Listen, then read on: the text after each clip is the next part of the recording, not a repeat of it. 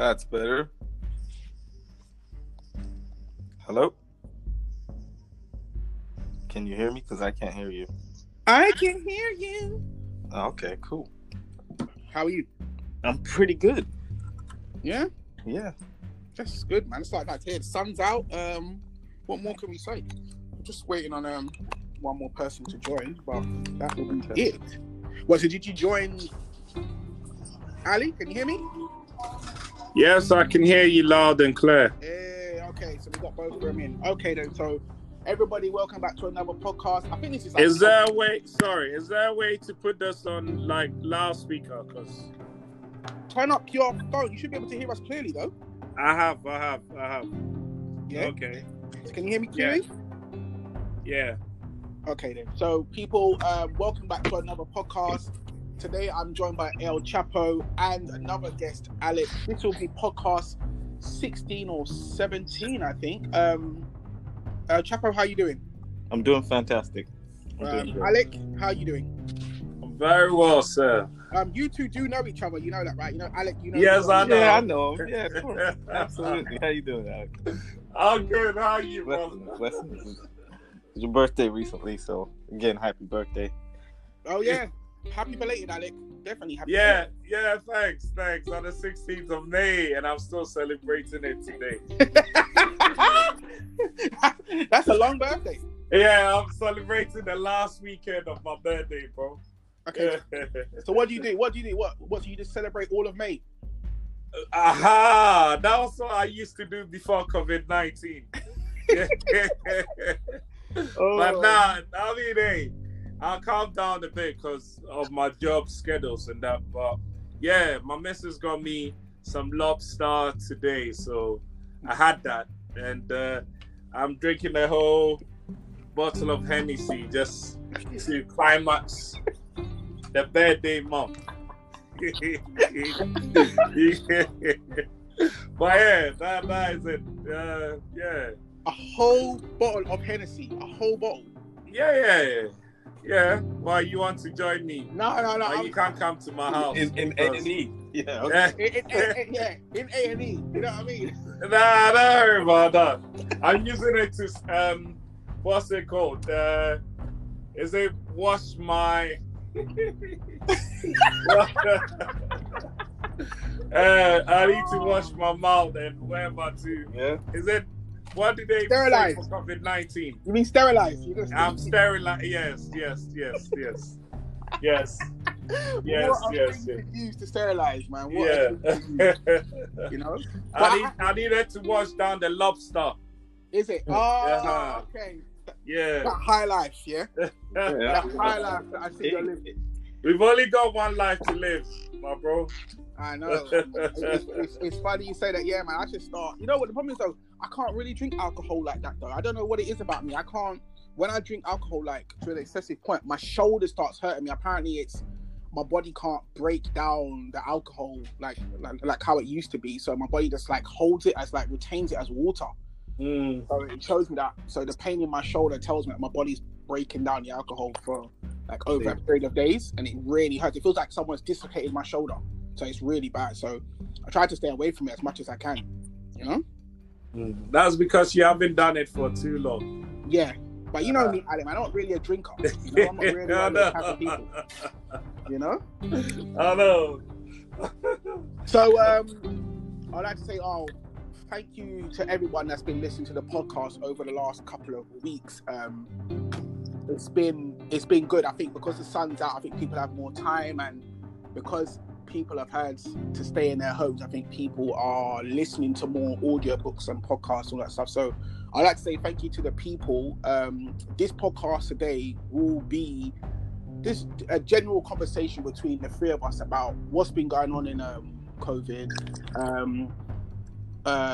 I would say the police brutality that happened in 2012 of the guy that died in Tottenham. We'll talk about George Floyd, Aubrey, and the young lady. I forgot her name. I can't be bad. I forgot her name. I just researched her as well. The nurse. About the girls that died in America. But just first off, what do you guys think about the George Floyd incident?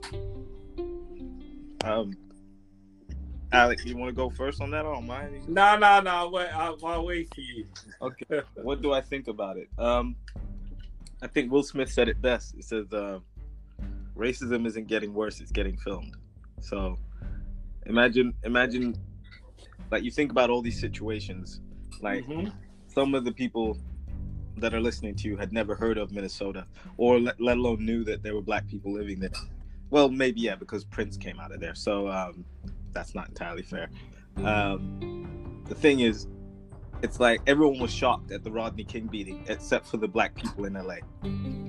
Yeah. You know, black people have endured these type of situations with the police. Any place on earth where the people in power have a large black population and are not themselves black, the black people are oppressed or have been historically. It happened in the United States. It happened during the colonial times. It happened throughout imperialism. Wherever these people showed up, they brought down the heavy burden. It happened in Australia. It happened in India. It happened in China. It just anywhere you could think of where these people were able to get in power. And when I say people, I don't want everyone to think like people say, oh, you know, black people can be racist too. And I say that that's not entirely true, because racism requires an element of power, and in the vast majority of places, that's not possible. The only time I could say yeah is it's like, and I don't have a problem with them doing it because it's a black country, but if Mugabe wants to treat the white people in his country badly, you could technically say he's being racist to them, only because he has supreme authority, or when he did. But at the same time, how did those people get that property from the black people to begin with? Because, you know, white people are not indigenous to Zimbabwe. So it's like things like that. But like I said, it requires an element of power. And because in most places on earth, except for like Africa and the West Indies, black people are not at the top of the power structure. So anytime they suffer at the hands of that power structure, it's usually as a result of some type of prejudice. That's true. That is true. Alec? Yes, yes. I've got like 1,000,001 thing to say. But maybe I'll just keep it short. All right. What happened in Minneapolis? It's disgusting. Damn right wrong. Yeah. And it can't be condoned in any form. You know, not like, even if he was a terrorist, he didn't deserve to be killed that way, right? And it's unfortunate we always find ourselves, you know, at in instances like that, because we do not really have a community, right? And it's sad. It's sad because these African Americans have been living in America for well over 300 years, close even to 400 years. So it's a bit sickening to see, you know, someone to treat like a fellow American like that, you know. But then it all boils down to the fact that we don't have any community. So it's like no one really value us in any way, right? And why am I even saying this? All right, in our communities, we seem to like just do everything on our own, as yes, this is what I'm doing. You know, this is my vision, or this is how I want to do what I'm doing, and no one else can step in and, you know, say anything about it, right? And we don't even have anything that we can hold, you know, like, say, all right, if they did anything, it wouldn't have any impact apart from them being violent. But then that stems back to the fact that yes, we do not have anything that we can like say to the world, or show to the world that look, we are a powerhouse. Yeah, because we are divided in every form of division, and it's sad because I'm sure no Jewish person would have been treated like that. No Chinese person would have been treated like that. No, I think even Mexican would have been treated like that because these people have communities. It's a shame where our division is depicted in even the music we do, right?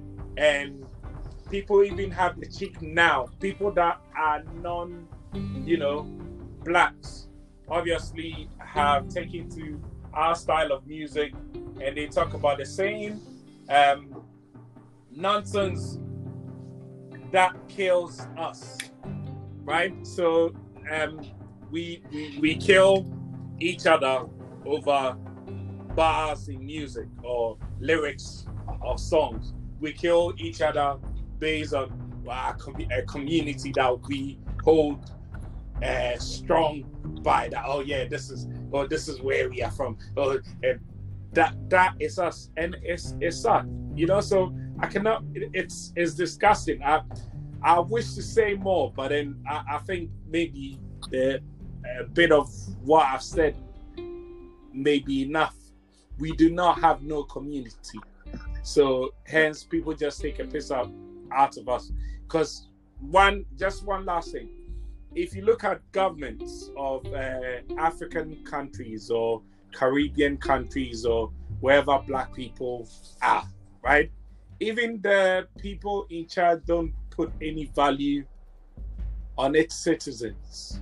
So hence, wherever that we go, they mistreat us. Like it's disgusting that Africans in China were not even served in McDonald's because some Chinese person or someone was saying, "Oh, we were the ones, black people were the people that brought COVID-19, and people were thrown out of their houses. People that were renting places were homeless because yes, someone said they brought COVID-19. So it's sad. But then yes, it all boils down to us not having any community or having any proper structure in place, to cause a storm when we strike. Because all we probably may do is riot, and rioting wouldn't have much effect, so yeah, that's probably that. And yeah, like that's all I can say. I hear you. Yes, I feel like some of the argument that you're making is that black people also, and we are violent with each other, and we do fight over some frivolous things. Yes. But at the same time, the argument that is around the George Floyd situation is I feel a different situation in that. Like, yeah, I think that when black people fight over each other or fight with each other, it's ridiculous. Jay-Z said it, don't die over the neighborhood where your mom rents. Yeah. Like, it's a silly thing to do. Absolutely. Like many of these kids that murder each other in council houses, and if the council decided tomorrow that they live out in Basildon or out in the middle of nowhere, they have to leave. So how much of that neighborhood that you're willing to die over do you actually have control of? So yeah, that's stupid. I understand that. But in terms of like racism, I think racism comes from the fact that one person feels superior to another, and that superiority comes down through many ways. It's more subtle in the UK, I'll say. It's very subtle. That's the reason I'm British, but I was raised in the United States because my father trained a man who became his manager. And this guy said to him, I shouldn't be your manager, you should be my manager, but they'll never give it to you unless you move to the part of the company that's in the United States. And my dad moved his entire family in like the early 90s. And so I grew up in California. But that was, I'm literally an American because of racism. So I see it from various sides, and like my father told me, the only time that he ever felt esteemed as a black person or experienced privilege was when we lived in Saudi Arabia for a short time, and there was a Yemeni man who was running a line at like the DMV or the what you call the DVLA in Saudi Arabia, and he saw my father in line, and they said there's a whole bunch of white people, and he moved my dad to the front of the line. And my dad was like, why am I going to the front? And the man in his broken English, because he spoke Arabic, was like, you and me, same. And he touched his skin. So he's esteemed my father based on the color of his skin. Now, you might think, well, that's not fair. And true, for the people who waited patiently in line, it wasn't fair. But those instances throughout the earth are few and far between. Everybody still got served that day, you know. But in places where the power structure is white, a black person or a person of color might never get their chance to get their documents or whatever was seen that day, or like it's way more nefarious, you know, and that's sad in of itself. But in regards to black people, we don't esteem each other enough. That being said, everyone's like, oh, why is everyone rioting? Why you want to burn down this? Why you want to do and run into the store and grab the Gucci and the Dior, people that don't like you anyway? Some of those people are just out for a payday. Some of them are out to just get stuff. But Martin Luther King said that the riot is the language of the unheard. You kicked Colin Kaepernick out of an entertainment, out of a sports league, because he peacefully protested the things that were happening. Those things are still happening. You got mad at LeBron James for the T-shirt that he wore and the things that he says. They sprayed nigger on his garage door. LeBron James. And then was like, oh, he can't be mad. What did someone say? They say this in the media, and it's a racist thing to even say. We allowed these people to become millionaires. You didn't allow LeBron James anything. He's LeBron James. He worked hard to get to that level. He has a physical ability that he's able to translate into something that the society in which he lives in, as a result of slavery, allows him to profit. And it's like Warren Buffett even said. He said, if I was born anywhere else on earth, I would probably be poor. It's just I was born into a society and into a family that allows me to benefit from my particular ability. And we all have different abilities. So it's like it's like that. And then Trevor Noah talks about racism. He says it's more like a golf handicap. And I don't know how well all y'all understand golf, but like, so that it's an even game. Like, if you're a professional player playing against an amateur, they give you a handicap. So like, I'm the amateur, so I have 5 chances to make it to the last hole, or 5 chances to complete the course. But if you're a professional, you only get 2. So yeah, I understand that. I understand golf. Yeah, I used to play. Yeah, so it's like that. But then, and the vast majority of white people we know, it's like racism. It's like terrorism. Even the vast majority of Muslims we know are kind, decent, loving, nice people. But when you see terrorism and the people look a certain way, you start to even believe that, oh wow, these guys are all bad. But then an Asian man once said, like, he gets it from both ends, because he's scared of the terrorists too, but he looks like them. So he's like getting abuse from people that don't look like him, and he's terrified of his community. And I understand that too. But it all boils down to power and a lack of love. Black people are not esteemed. You said, Alex, that black people don't, like, it's the community situation. And to a degree it is, but you have to understand, like, African Americans they were destroyed at the family level. They destroyed black families.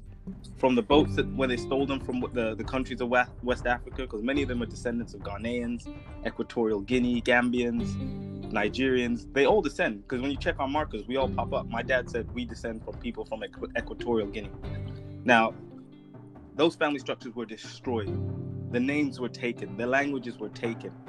And then, like, people say, oh, well, you know, they're doing well now, you know, everything's fine now. But it's like a bunch of small colonies became a superpower in under 200 years. Why? Because you had free labor.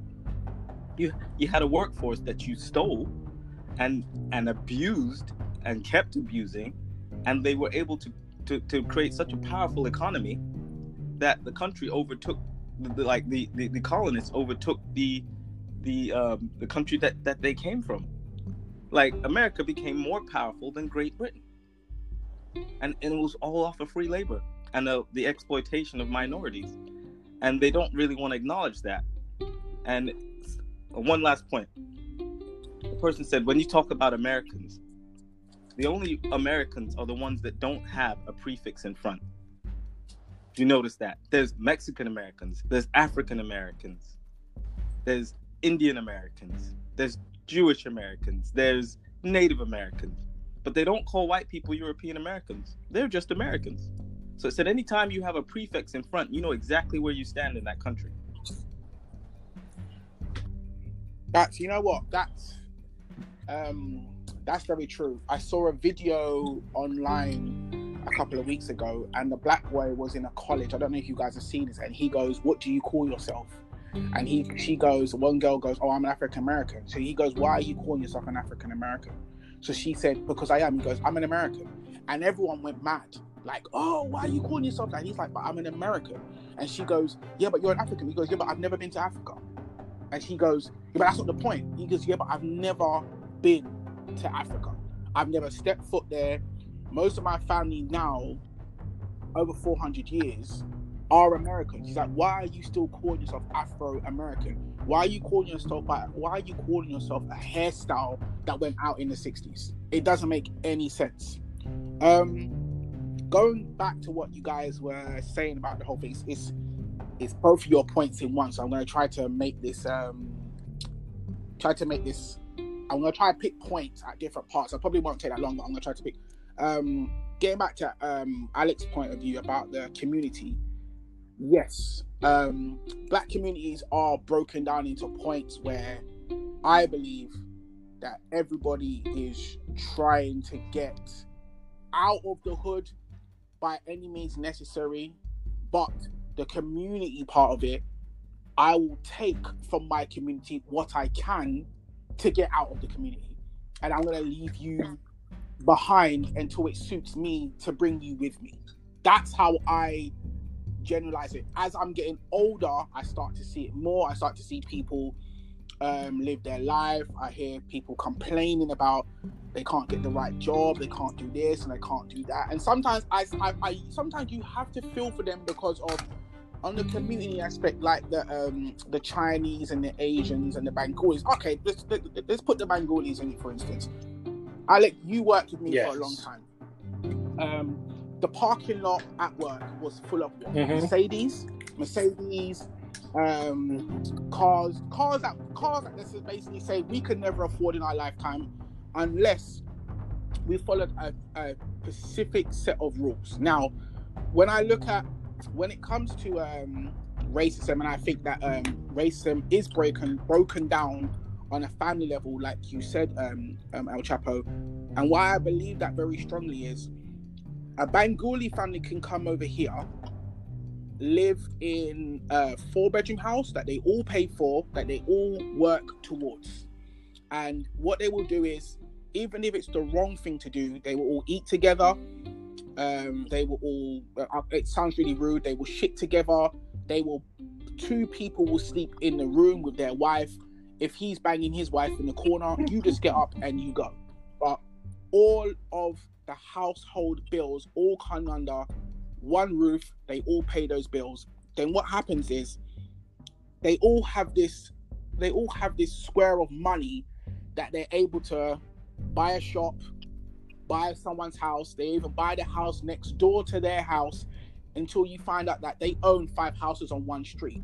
And then they'll get more Bangladeshis over to come, and they rent those rooms out, and it all becomes one big whole thing. Now, the whole breakdown of the family issue with black people is we don't do that because, like El Chapo said, we're broken down on the level of family. If you break down that family and make us live how we're not traditionally meant to live, that's why I believe that there's a lot of mental illness, there's a lot of mental stress, there's stress at work, because the way we're used to living, even if we don't want to admit it, the way we're used to living, we're meant to not live in big cities. We're meant to be tribal. Even if you don't want to admit it, we're meant to be tribal. We're meant to be 14 to a tribe, 15 to a tribe. The next tribe, we're meant to travel hundreds of miles to go and see this next tribe, to trade fish, to trade what we didn't have. So we're meant to be tribal. And I don't believe that when it comes to black people in a sense, I don't think we're meant to thrive in a city experience, because because we're not used to this. We're not used to living in a city where our values and everything that we believe in is basically been, no, sorry, we don't want you to have your real name. We don't want you to speak in your native tongue. You follow these set of rules. And then, for instance, the riots. When we lash out about something, it's because we're living in a certain way that we're not meant to live. And we believe that violence is the only way sometimes to get across to other people. Now, don't get me wrong, I'm not saying that smashing people's windows and burning down people's establishments that they've worked hard to build is the right way to do it. But I'll honestly say to you guys, sometimes the only way to get the point across is to break shit. Martin Luther King and Malcolm X, let's be honest about this, and let's be real truthful and be truthful. Anyone, and when they do something in this life, I could talk to you guys forever and I can say whatever I want to say. It took Muhammad Ali to go to jail. It took Malcolm X and what's his name? Martin Luther King to die in order for certain things to happen. And black people, we don't really have a voice. Like, we can speak to the masses, it doesn't matter. Until something drastic happens, violence or someone dies with black people, I believe that's the only way that our point can get across. And it's sad because this person, George Floyd guy, had to die in order for now this policeman to get arrested. These policemen have been killing people for years. Ever since I've woken up to the world and started watching the news and started watching this, it's the only time they've ever been like, this is the first, probably one of the first officers that I paid attention to that's got arrested, that's put a knee in someone's neck and got arrested. Now, I don't know what's going to happen to this guy. I don't think he's going to get the punishment that he deserves, but what should be the punishment? He's got a badge, he's got a uniform, he's doing his job.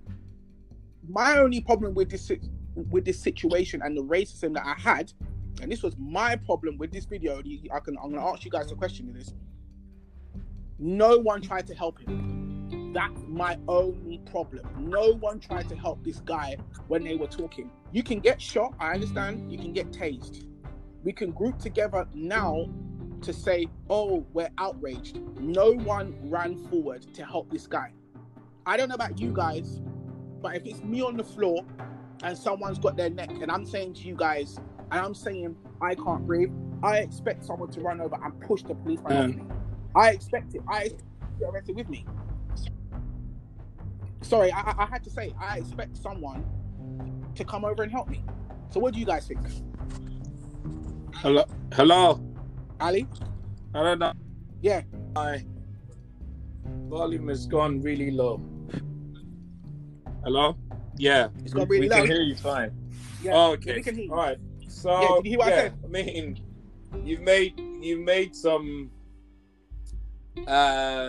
valid points, and obviously to answer your question, can I just say something? Yeah? Yeah, go on. Speak. Okay. Free speak. So, go on. Say what you I want. know you were saying about, like, what happened with us being divided and whatnot. Yeah? That's my take on it. That probably is my personal opinion. All right. We endured so I'm Ghanaian. I'm from Ghana in Africa. And we saw over 400 years of like Portuguese rule, British rule, Portuguese rule, then British rule, like all within like 400 years. And these lot came as what do they call them? Church people. So they came, obviously, to read the Bible to people that they want to convert them, right? And as Africans being very accommodating, we embraced them. Then it took for someone, one of them, their people, to say, look, if we could get these people to listen to them like this, how about we take them over to our countries, or our country, to let them help us? Yeah. So their trick was, they went to our chiefs to say, look, we would like to take some of your men or some of your people to, let's say, our countries, to the new world, right? The new world. We will pay them, like, obviously they'll have a better life than what they have now.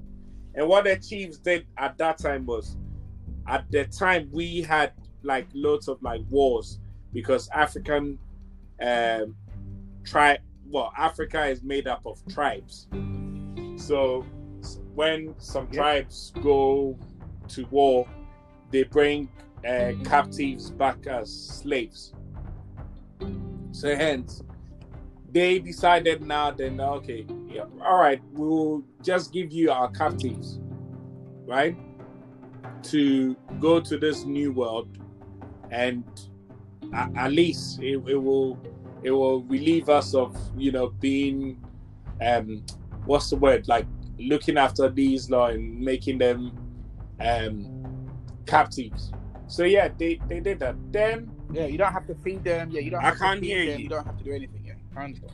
I don't know why the thing is. Yeah, go on. Gone so low.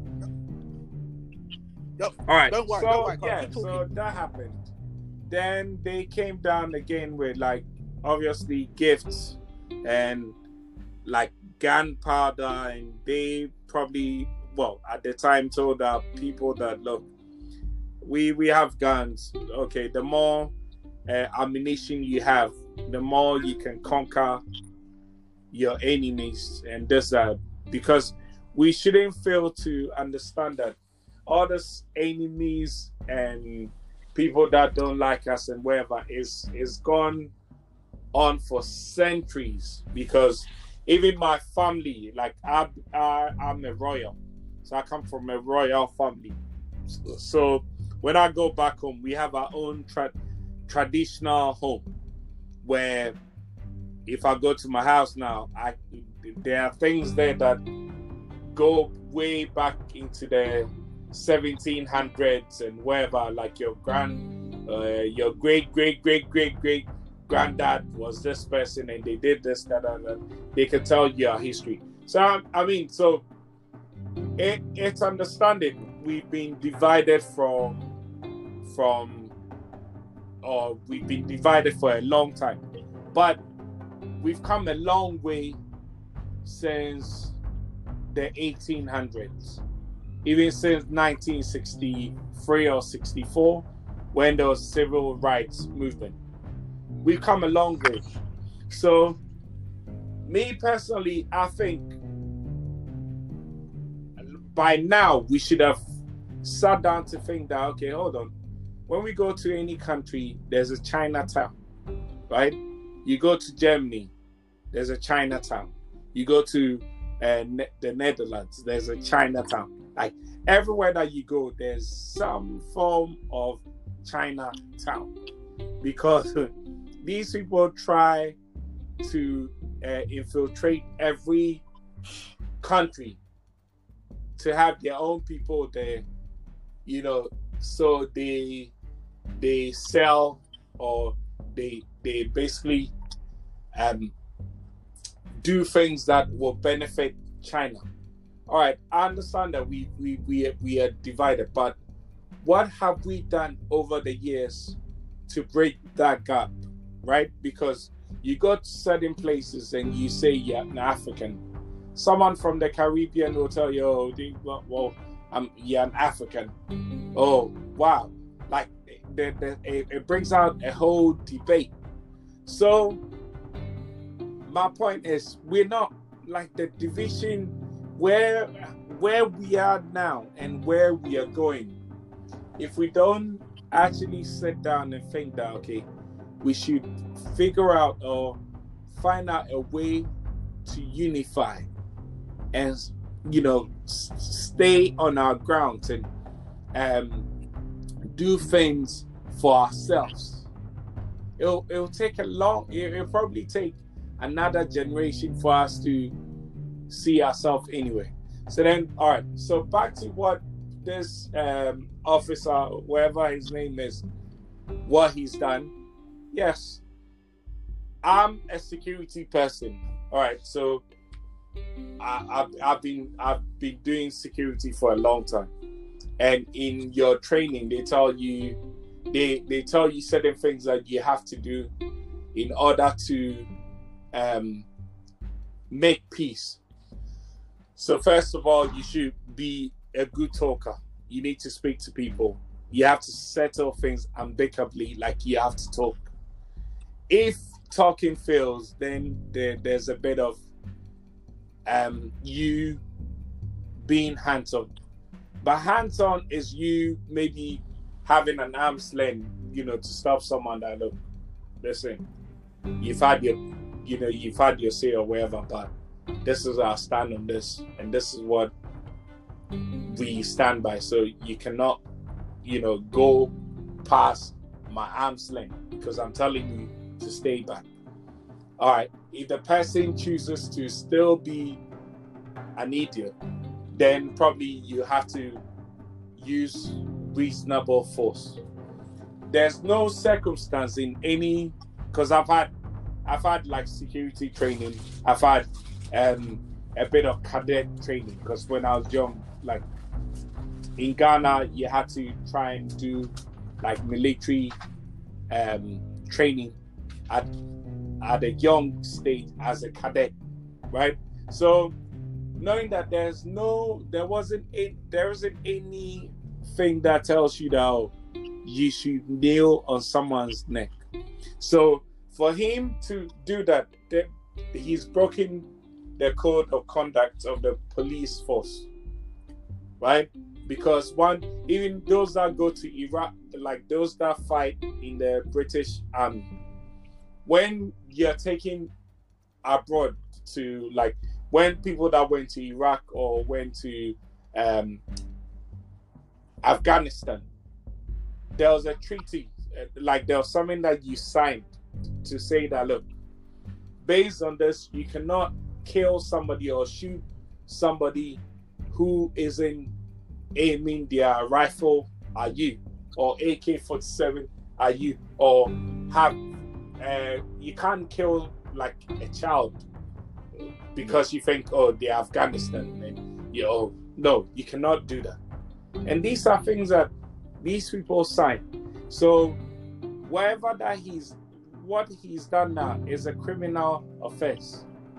I feel fine. It's good they first relieved him of his duties, and now he should be dealt with as a civilian, because what he was doing, there wasn't any justification of you pinning someone down if you're going to arrest him for writing a bad check when the person didn't have guns. Even us that do security, my main job now, like I work on the trains, and I'm a real enforcement officer.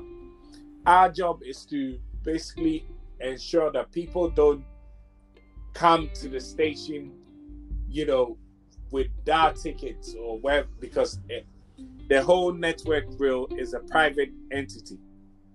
So you cannot just get up and say, oh yeah, I want to travel to Basildon, so yes, I'll go and just walk through the barriers. No, it's a no-no.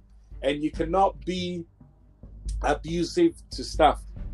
But our job there is to ensure that is followed. So you cannot come into a station and think, no, yeah, you can just travel wherever you want and spit on the platform or piss on the platform or be smoking, because these are bylaws. The network rail does not accept that.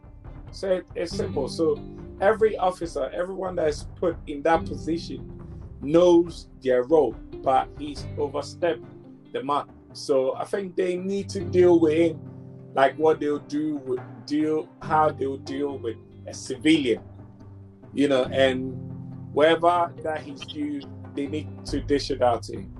Yeah, so that's how much I have to say. I agree. Yeah, I agree. I think that legislation has to get involved. If he's like you said, the moment he does something outside the realm of what policing is, he should be subject to the laws as a citizen, because he's not acting as a police officer anymore.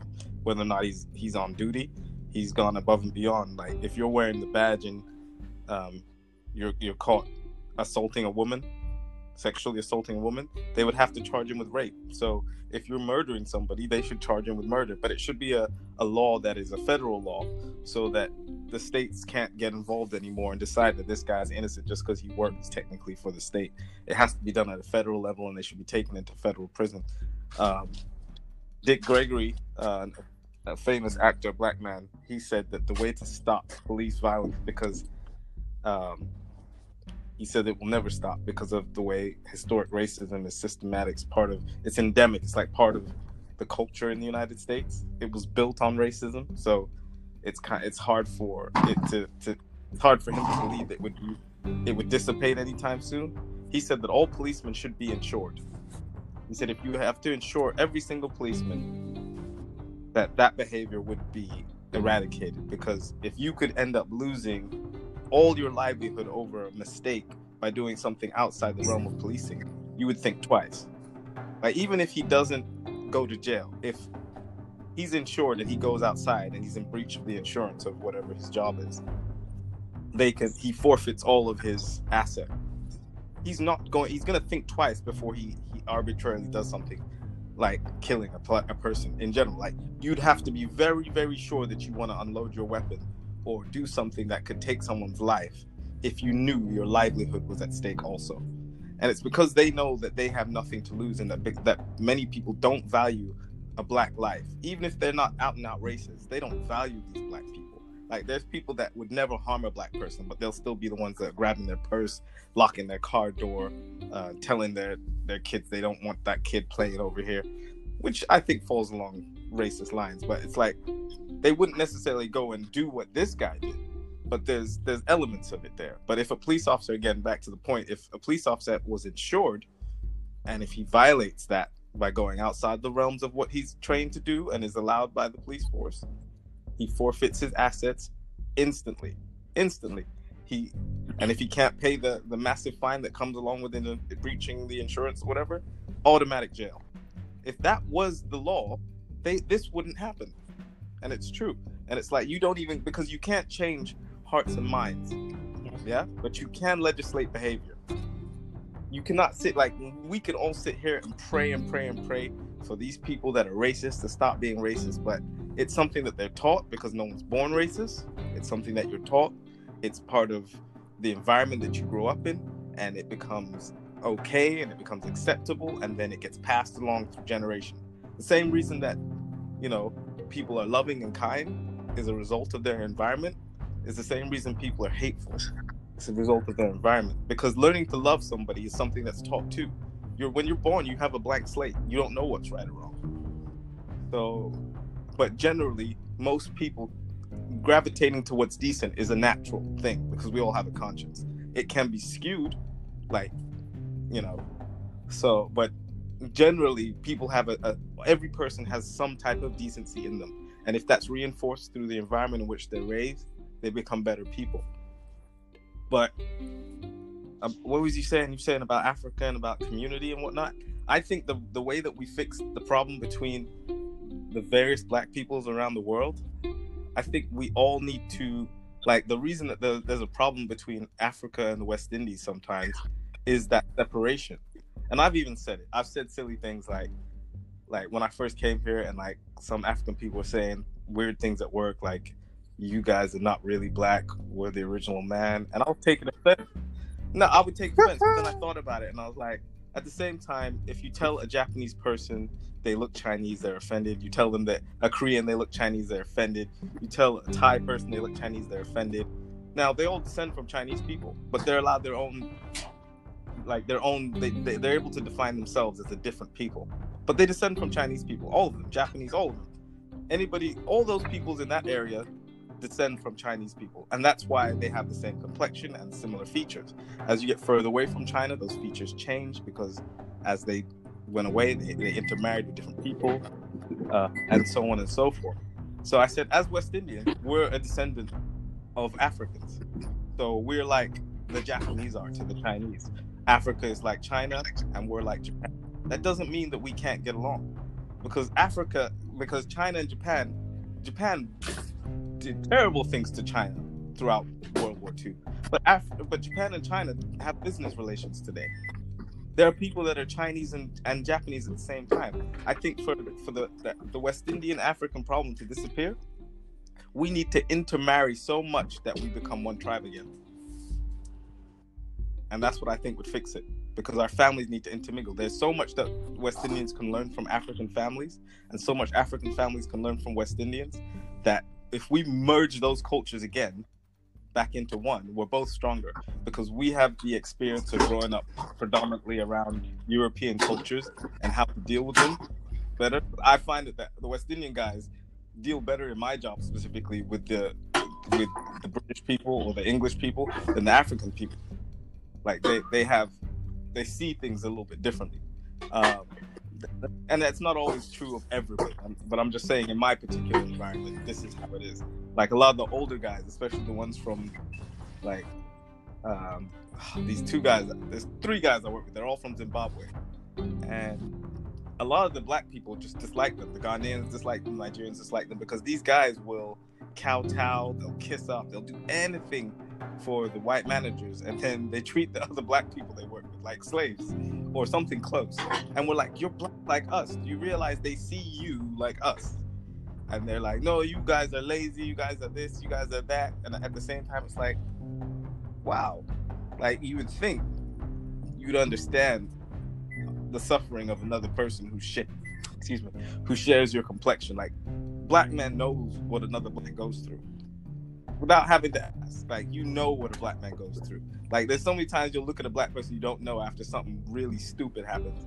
And whether you're from Africa, West Indies, or whatever, y'all look at each other and y'all know exactly why that situation is dumb, or why that person got talked to that way, or why this happened, or like, we know 9 times out of 10 if we walk past some guy getting, even in Britain, some guy getting hassled by the police, that it's just because of how he looks. Why are you doing here? And they ask you the same stupid questions over, trying to trip you up. Who are you here to meet? What are you doing here? I'm here to meet my friend. Da, da, da. It's like, when they do it to me, I'm literally like, I've already answered that question. And they go, yeah, well, I'm asking you again. Well, I said, well, the answer is the same, so you can revert back to it. But I think because of how I respond and where I was raised, and because there's no fear in dealing with the police, because the police I'm used to can just kill me instantly, and these police can't. But I don't respond to them the same way. The fear's not there, and I kind of feel like they wish they had that kind of fear authority to dominate you with, but they don't. And one last thing, I got pulled over one night coming back from work. This is when I had I had a nice Mercedes, and I drive a very old Lexus now as a result of these situations. I didn't want the hassle anymore. I'm like, I still make the same money. I know who I am. I do not need a car to define me. So I got rid of my Mercedes. But when I had it, I was driving home at like 3 a.m. after like a shift of like 6 hours, 8 hours, something like that. It was a long shift in a hot tunnel. And I get pulled over in Camden, on the Camden Archway border. And this 4 cops came out there. I'm in my uniform still. And they said to me, where are you going? I said, I'm coming home. Where are you coming from? I said, I'm coming home from work. Where do you work? So I looked down at my badge, and I'm like, my roundel. I'm like, that's where I work. That's where I work. Oh, how do we know you work there? So what you think? I'm advertising for them in the middle of the night? I was like, my tools, my gear is all here in the car. I was like, what are you talking about? So then they just kept asking me, who's this car belong to? I said, what does it say when you run it? And I said, it says such and such. I said, well, that's me, so it's my car. This is your car? I said, yes, it's my car. You just asked me, it answered. I said, well, why am I being pulled over? Oh, just a minute, we need to check some things. So they ran everything under the sun. Have you ever been arrested? I said, no, never in my life, in this country or any other. And they're like, do you have any drugs in the car? And I said to them, like, apart from aspirin, no. So it's like they were looking for something, if you know what I mean. There was 4 of them, and then the one of the ladies said, take your hands out of your pockets. And I was tired, so I complied. But after I thought about it, I was like, why did I comply to that? Because I literally said to her, if you feel that I have something that might be dangerous to you, feel free. I'm giving you permission to pat me down. And she's like, no, just keep your hands out of your pockets for respect. And this was some Eastern European lady cop. And I was like, what is going on here? I am a British citizen. I don't have any record of any kind. I'm completely compliant to the situation. More so because I'm tired and I just want to go home. My car is insured. My car is paid for. I haven't done anything wrong. And in the end, the cop, when he realized he couldn't find anything, told me to put my hands in front of me. He was arresting me. And I put my hands down. I said, for what? He goes, oh, sorry, just kidding. And then he walked off to the car. And I said, as he's walking away, I said, all of you should be ashamed of yourself, and you're very unprofessional. Pretending to arrest me as a joke is not something I find very funny. And he goes, oh, well, the real reason we stopped you is because you're speeding. And I said, no, it isn't, because I saw you as I passed the petrol station where you came out of down the road there, yeah? I said, if I can see you in that petrol station coming out, why am I then going to speed past you? I said, and also, if I was speeding, as there's 2 speed cameras we just went through, why didn't I set them off? And he said, anyway, stay out of trouble. And drove off. And I was living. Okay. Okay. That's a lot. That is a lot. See, those type of incidents, I just see as it's just something we're gonna have to live through. Police are gonna stop us regardless of what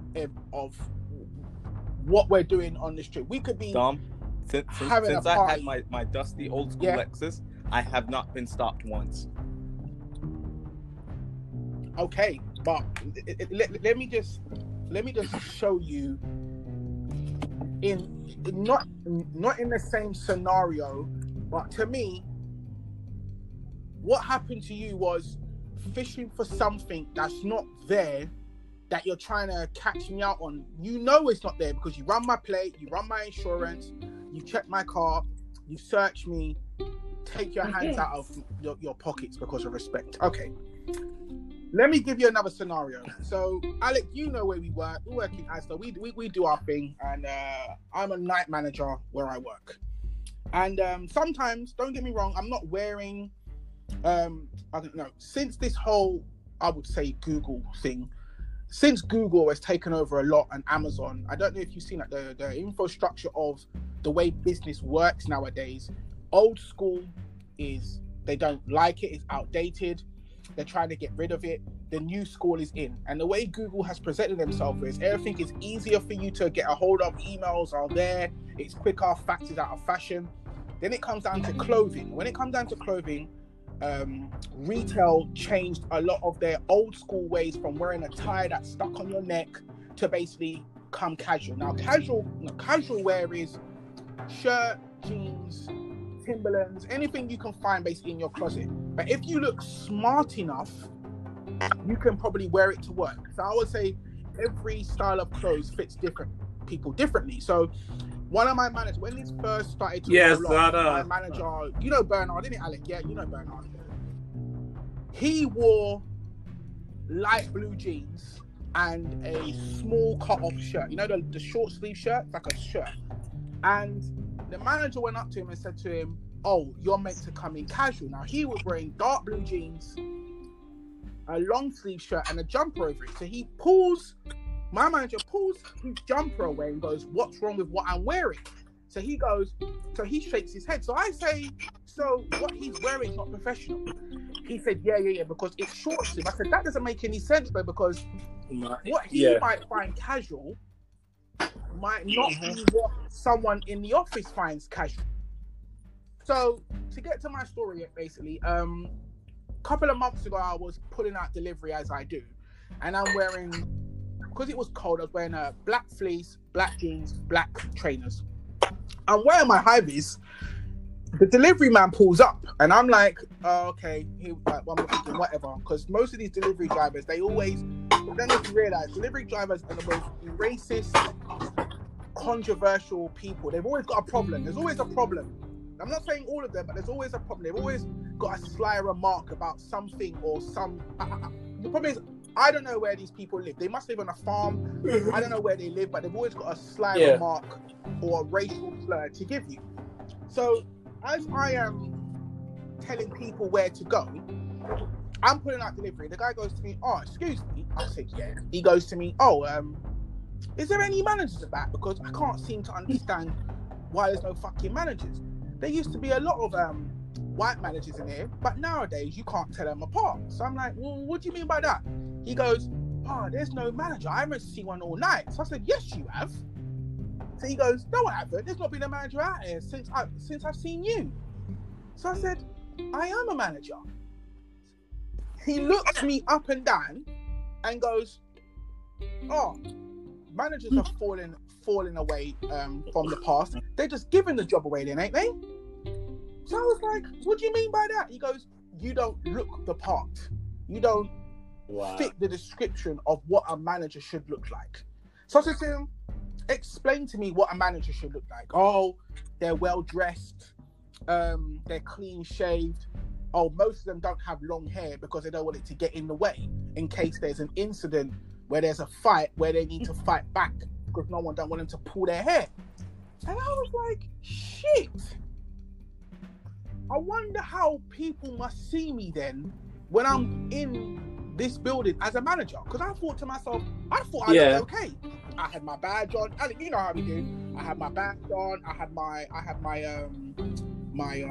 shirt on underneath. I had something on the top of it, like my, what's it called, that landline thing that had my thing on it. I had my hand sanitizer.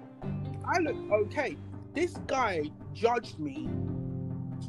I have to say it, because I was black and he didn't feel that I fit the narrative of what a manager should be. Now, these guys are outdated, and the reason why I think the world is like this is because TV, and like you said, you're taught to be like that. It's not nothing that you could just wake up and say, oh yeah, I'm a racist one day.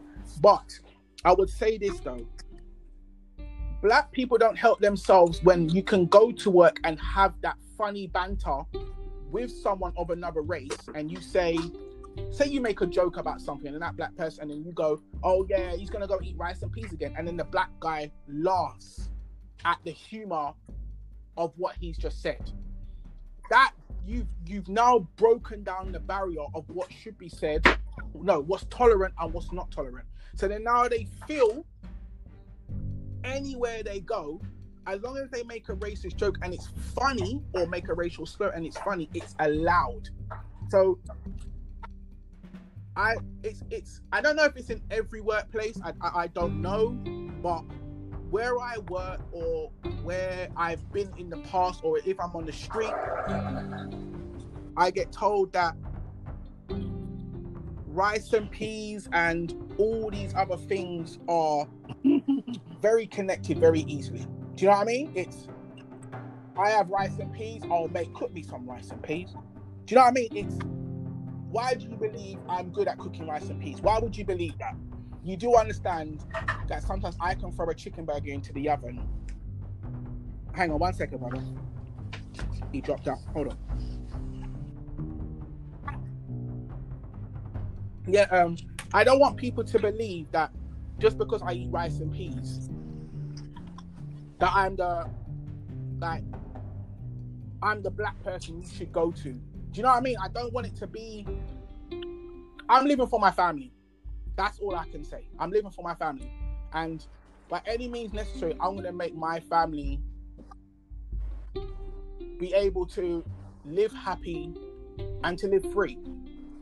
But now we've got kids in the mix. It's kind of hard what to teach them and what not to teach them, because my daughter shouldn't have the fear to go onto the street knowing that a police officer is going to pull her over because her mum and dad have worked hard for her to be able to buy her a car or to buy her something that she can get about in, and the police officer is going to pull you over because she's black or because it's a Mercedes-Benz. I don't understand that type of ignorance. Do you know what I mean? Yeah. I think back to what Alex said, we need a stronger community. And not that we don't have a strong community, we need a community that acts like a tribe. We need to be in areas in the same way the Jewish people are, the Chinese people are, the Italian people are. We need to be this, and we have those, and they were coming towards that direction, and then they gentrified those places. They're doing it to Hackney, they're doing it to Brixton, they're doing it to Lewisham, they're doing it to Peckham, and they're squeezing us out of those places. But if we had really strong communities where we didn't just live in council housing, but we own those buildings, we own those stores, we own the places where we live, then they couldn't move us out without paying us ridiculous sums of money to do so. And that community, we could have black policing, where like it was when our families first came over. If we all remember when all of the West Indian people lived in the same area and everyone looked out for each other's kids and everyone knew each other. True, people didn't get along all the time, but no one was killing each other. It's like, and I like what Alex said. But did they have the problem with that is though, brother? It sounds really bad. They had slave mentality. Like they had pictures of the Queen up in their house, and there's nothing wrong. I got mad love for Queen Elizabeth. She ain't done nothing to me personally that I can think of, but maybe by extension, I've suffered at the hands of things her ancestors did. But personally, I don't mind. But these people came from the West Indies and parts of Africa. I'll say more so from the West Indies because I know this perspective, with a love of the crown and whatnot. Like the black people that are in Britain that came from a lot of these places came at the request of the crown. After World War II, they lost so many Englishmen that they're just coming out of the industrial era, and their workforce pretty much got destroyed in the wars.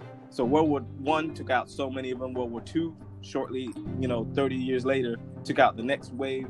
So they needed all those jobs to be filled up in industry, because a lot of those men died in the fields over in France and Germany and Russia and things like that. So they called out to the colonies. And then these people got there thinking the crown loves them, which is why they've called for them to come and work. And guess what? They get here. And the white people were like, we don't want you here. We don't. But they needed them again, the same way the Americans needed them to power the economy. So I'm lazy, but I'm good enough to work for you. I'm stupid, but I'm good enough to run your factories. I'm this, I'm that. But it's like the reason that black people get treated the way they do is because we have been too comfortable to be used as a commodity, and we haven't asked very much back for our labor and our support of these countries that we go to and we assist. We are a powerful voting bloc, but many of us don't vote. Many of us don't even want to put our name on anything. And sometimes that's a financial situation where you don't want to put yourself too much into what my sister calls the matrix, so that everyone knows your business. Some people have criminal records and they're afraid that, if people know where they are, if they do something else dumb, they'll be easy to find. But it weakens us, because there's a reason that you don't have to pay for parking in Stamford Hill, because all the Jews there vote together and said there will be no parking restrictions. And because on a Saturday, from Friday sundown, it's the Sabbath for them, and they don't use their vehicles, and many of their family come to visit, and it's a day of prayer for them. They've made it so that anyone can park there, and anyone who lives in Stamford Hill benefits from not ever having to pay parking restrictions as a result. Like, you can always find parking in Stamford Hill. It's not always great, but there's always somewhere to park, and you don't have to worry once your car's parked, so long as it's not being searched for. Wait. What do you mean there's no... Wait. So there's no council... The only time you'll get in trouble for parking in Stamford Hill is if you park in a private residence. Yeah, there's no street... None of the streets have... You don't have to have a 3-letter code saying you... You have none of them, because the Jews Yeah, have dial made this that, number. that way. They control the legislation because it's their area. See, that's what I'm saying. That's getting back to what Alex said. It's so. But I can right in a explain the sense where Bengali it one comes too, to like because community versions. besides being There's Bengali, enough- they're also Asian. So even though Pakistanis will sometimes look down on Bengalis, or Indians will look down on Pakistanis look down on Indians, all that place was one country at one point. They used to call they used to call Bangladesh what? Pakistan East is Bangladesh, yeah. until they changed the name. But before it was Pakistan, all that was India. All of it was India. And the British separated everything because they thought, well, the Muslims and the Hindus are fighting, we'll just divide everything up and make it this way. They didn't divide it around tribal or anything. They divided it around religious lines. But in terms of those religious lines, if you think about, like you said, the people at your work that have cars that, like, if you're working at the same place, you should be able to afford the same standard of living as the people that you work with. Now you're saying, I can see there's differences here. Now the thing about that is, in Islam, it is, as the same in Judaism, it is unlawful for you to charge your brother interest. So you and I could afford those same cars those guys have, but you're not going to get the deal that they're going to get. Now they can go and get a car and not pay any interest on it, so they're going to be able to pay that car off. Whereas you and I will go to that same dealership, deal with those same guys, and because we're not Muslim or we're not part of their community, we're going to get high interest. Jews are not allowed to charge each other interest. It's against the law, Jewish law. But they can charge non-Jews interest. So you're going to get charged that interest again, so they can make more money off of you. So their communities are set up to help the people from those communities to win. But we don't do that for other black people. Okay. All right, I've got. Okay. For instance, so to end this, right? 1 second, Alec, 1 second. So to end this, Alec, I'm going to ask you a question, yeah, and I want both of you to answer this question. How do we, both of you, Alec first, how do we change our community in your own version? How do we change our community to be this way? How do we get together? How do we group together as English people, not the rest of the world? Okay, so first of all, we need to change our mindset. And I mean, let me delve back into what you were saying about racism wasn't, I mean, I'll try, because there was something I wanted to say. Yeah? Right. So when you study critical thinking, they make you understand that racism is actually taught. Yeah? People are taught racism. Yeah, so and no, hold on. People are born to be racist. And I can say that to the fact that, when people racism started when certain people said, look, it's they and us. So they had this thing called daring, where it's like, oh, they, like, the people there and us here. So then we have to try and do something that will keep ourselves on a pedestal or be up there. And they will be there and we'll always look down upon them. So it's something that you grow up into. You're not being taught, but it's sort of like an identity.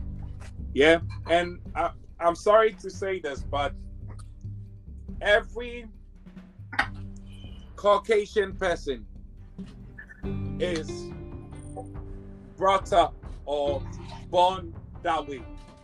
They choose to come out of it and they choose to make the decision that, look, no, I'm not like fighting probably my family battles or whatever, so I want to be different.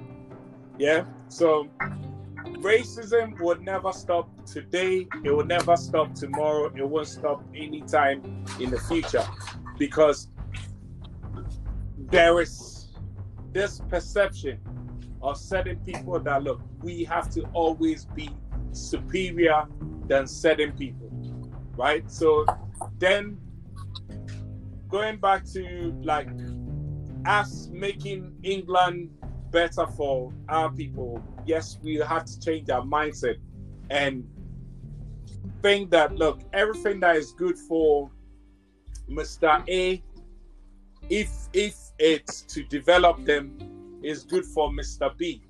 Because I think where we've gone wrong over the years is we feel, oh, how can we do this? Oh, people will think that, oh, we are too boastful, or we are too, we are showing the world too much, right? So then even your own mother, if you went to your mom and you said, look, mom, how about we try and maybe get a property here?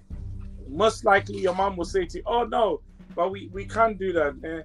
That this is an area for maybe certain people.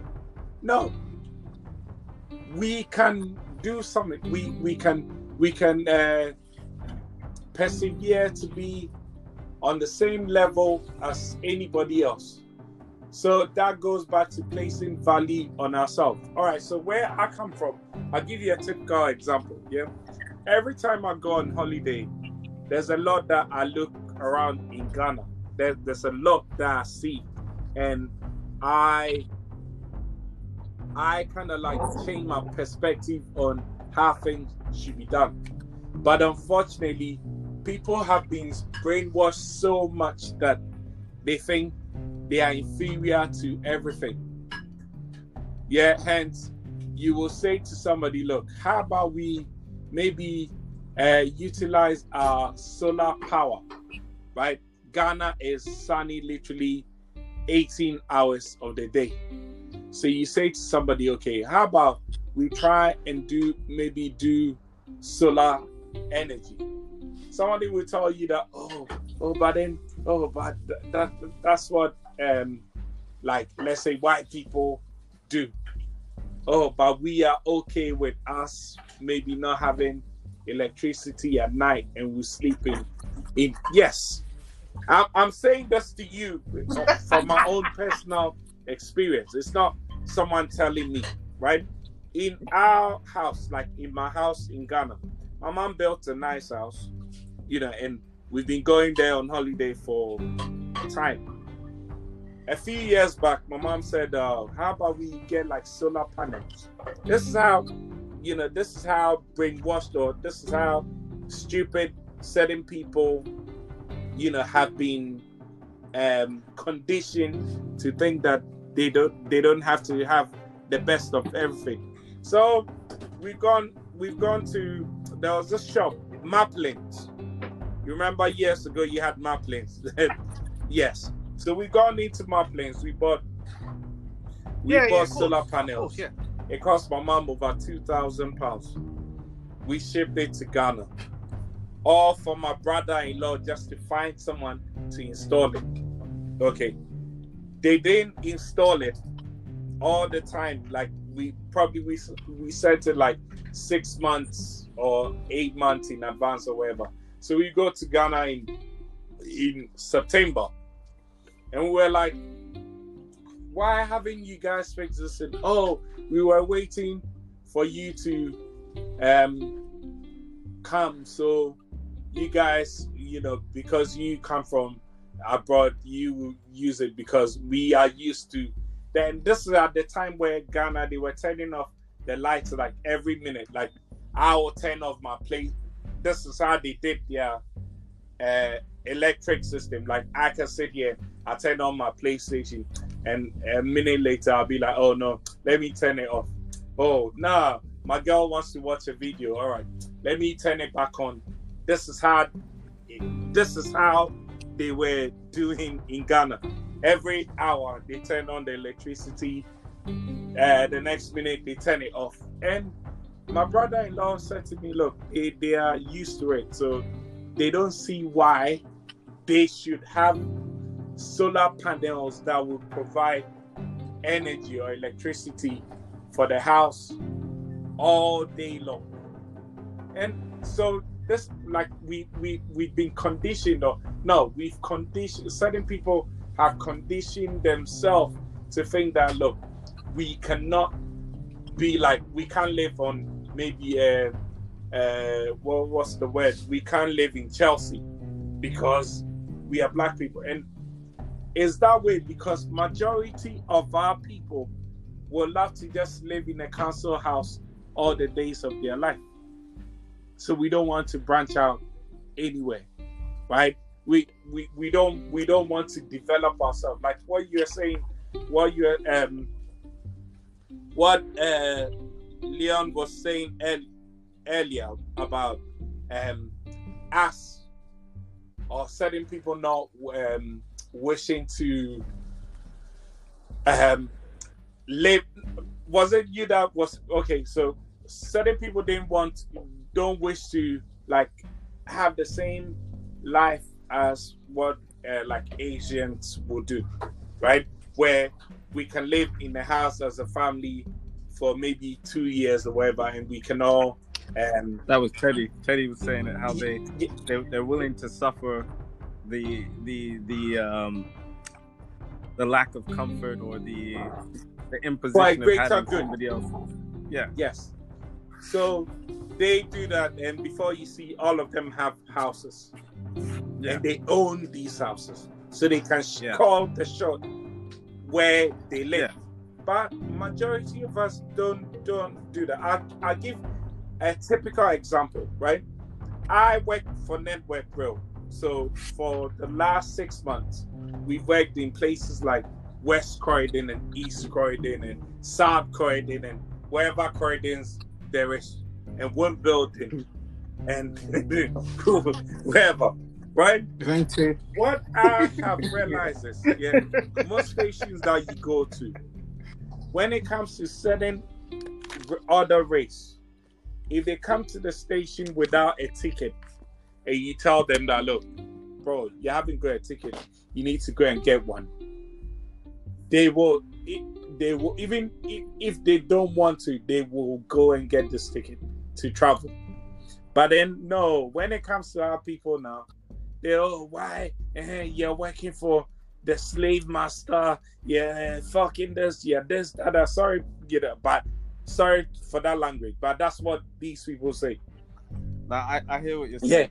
Okay. And this. Yes.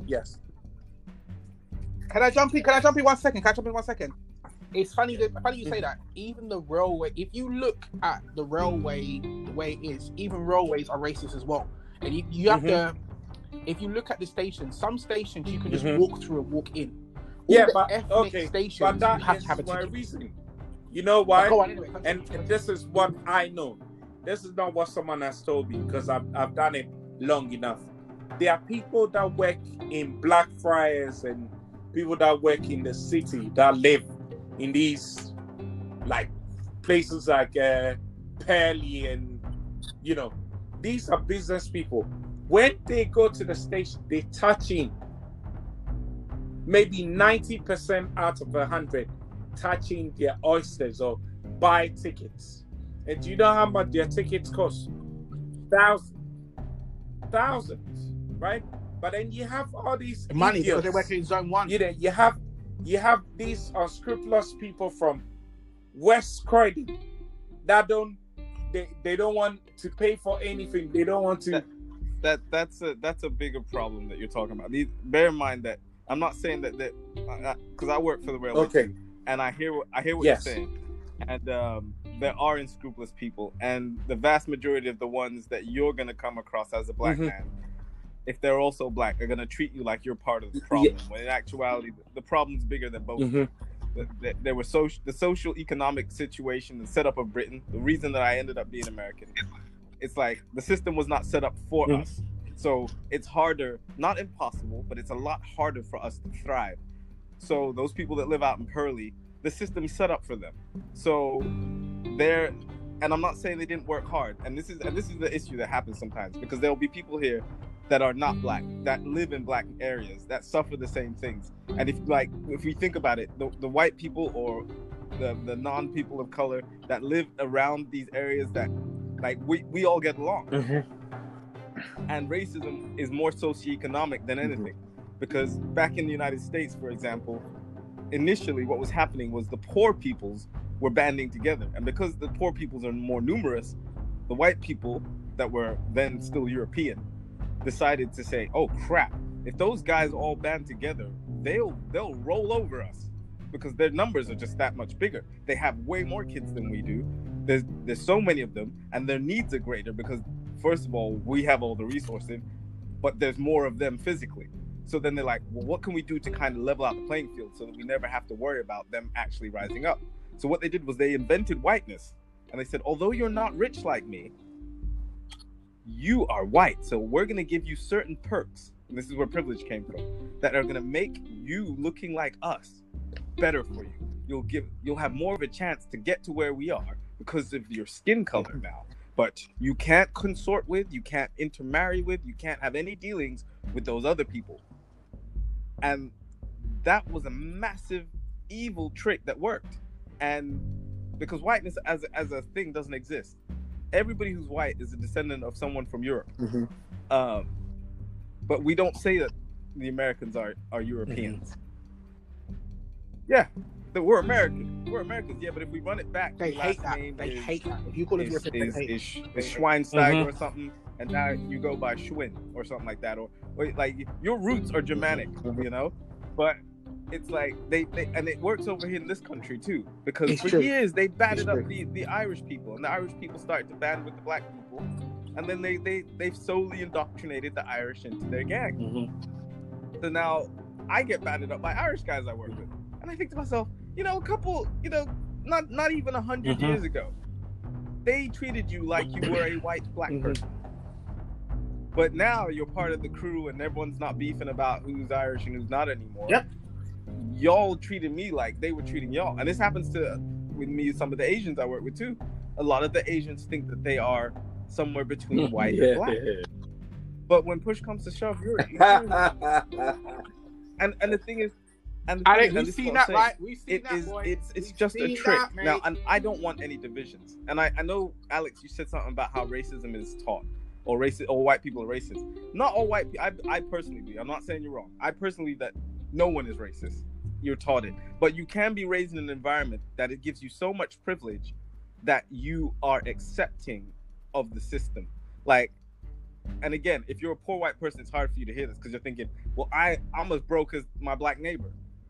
However, the opportunities available to you are still better than your black neighbors for the simple fact that you have that skin color.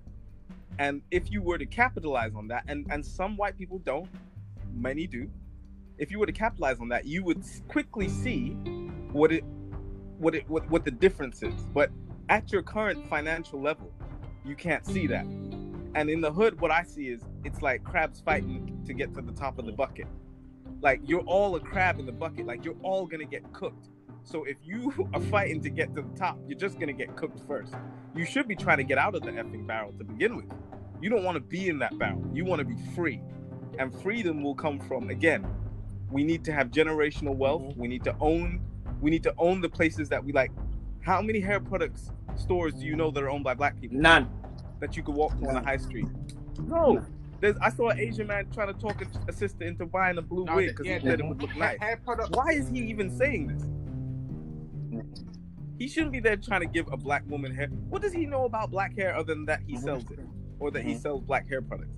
And why is it that that we've allowed that? And I say allowed it because we'll still go and shop there. Why have we allowed it? Because we don't want to pay more to patronize a black hair care product. We don't want to go and make those business connections with our brothers and sisters in Ghana and other parts of the world. We don't want to make those business connections because they might be a teeny bit more expensive or a bit more inconvenient. For the sake of convenience, we have given up so much of our purchasing power, our dignity, our identity, just for the sake of convenience. They took our language. Who stops me in this day and age from learning? Who stops me from learning Swahili now? But me. I have the internet. I have the greatest tool that history's ever created in terms of knowledge at my disposal. Who stops me now from getting that advancement, that education? I might not be able to afford the university, but I can sit there and study everything that the curriculum has on my own time and know what the people in the university know without necessarily having the degree. And if my situation improves to where I can go and get that education, I will even be better off because I've already got that discipline from being self-taught. Yeah. Wow. Wow. Okay, No. guys, I have to end the podcast. You know that, right? You two today. Yes. Let me just end this with my final thoughts. Yeah. You two are. How can I put it? Every time I do a podcast, I always think, oh, that one was the best one, or that one was the best one, and every time I add someone on. I got mad love for Alex. That's my goddamn brother. I want to be more like him. Tremendous. I know, but the funny thing about it was, I'm gonna ask, like I've asked El Chapo. I'm trying to build a dynasty here where black people we can just talk and have a conversation. I don't want it to be no offense to anybody or nothing has happened. I just want to build on what I have. And you two, I thank you for helping me on this journey, because you two are. I'm not gonna ever forget this. Believe me, I will have you on as many podcasts as I can. If you have let me say this. I will bring you with me. Let's think about black love. Yeah, let's try and be faithful to our black women. Yeah, love our black women. Amen. And have kids with our black women. I don't care what. Amen. Any man wants to do, that's your choice.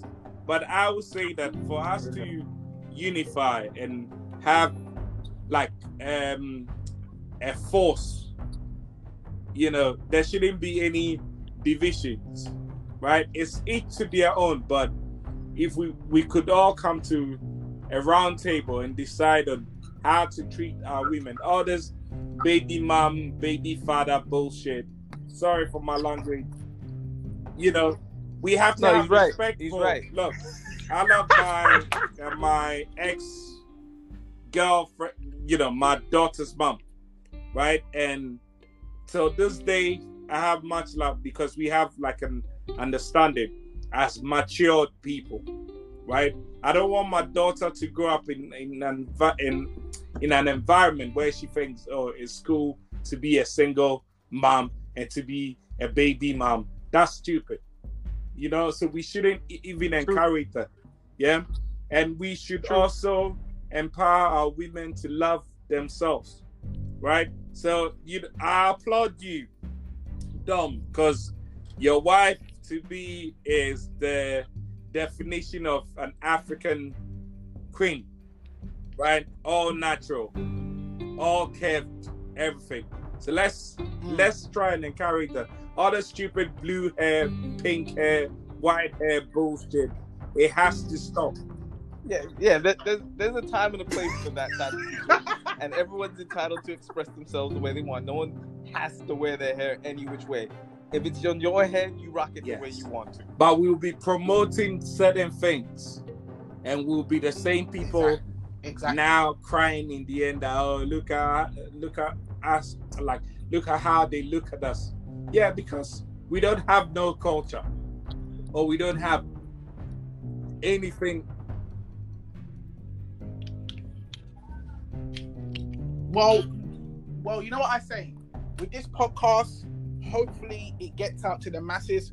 Hopefully people spread the word. Yes. Hopefully we can get, even if it's this little small step that we're taking, this will get people thinking and change their mind of their perception, or anybody else that's doing something, they can hear something like, you know what, it's true. They've changed a little bit in me where I can go out and think to myself, you know what, I'm going to be the police officer. I'm going to become Let's that, not run away from the lawyer, police that when thing, or make a black film. And I don't think, it's small. It's small steps, but you guys, I have to end the podcast here because I have to go to work and I have to get something to sleep. But once again, I thank you enough of you guys to help me with this podcast and help me with this journey. And hopefully it just gets bigger and bigger and our word spreads. And we become the most dominant podcast in England. You know what I mean? So once again, Alec, thank you. Al Chapo, thank you. People, this has been podcast number 16. All right, I hope yes, you enjoy have it. a good one. People, All right. like, subscribe, Leon, peace. You guys, I will call you in a have a minute. good Yes, one. Thank you very much. Hopefully, we will You try too, and my meet brother. You soon. take care. After post COVID-19, Absolutely. we'll have a post COVID-19 party. Yeah. Yes, yes. All right, bye. All right, bye-bye.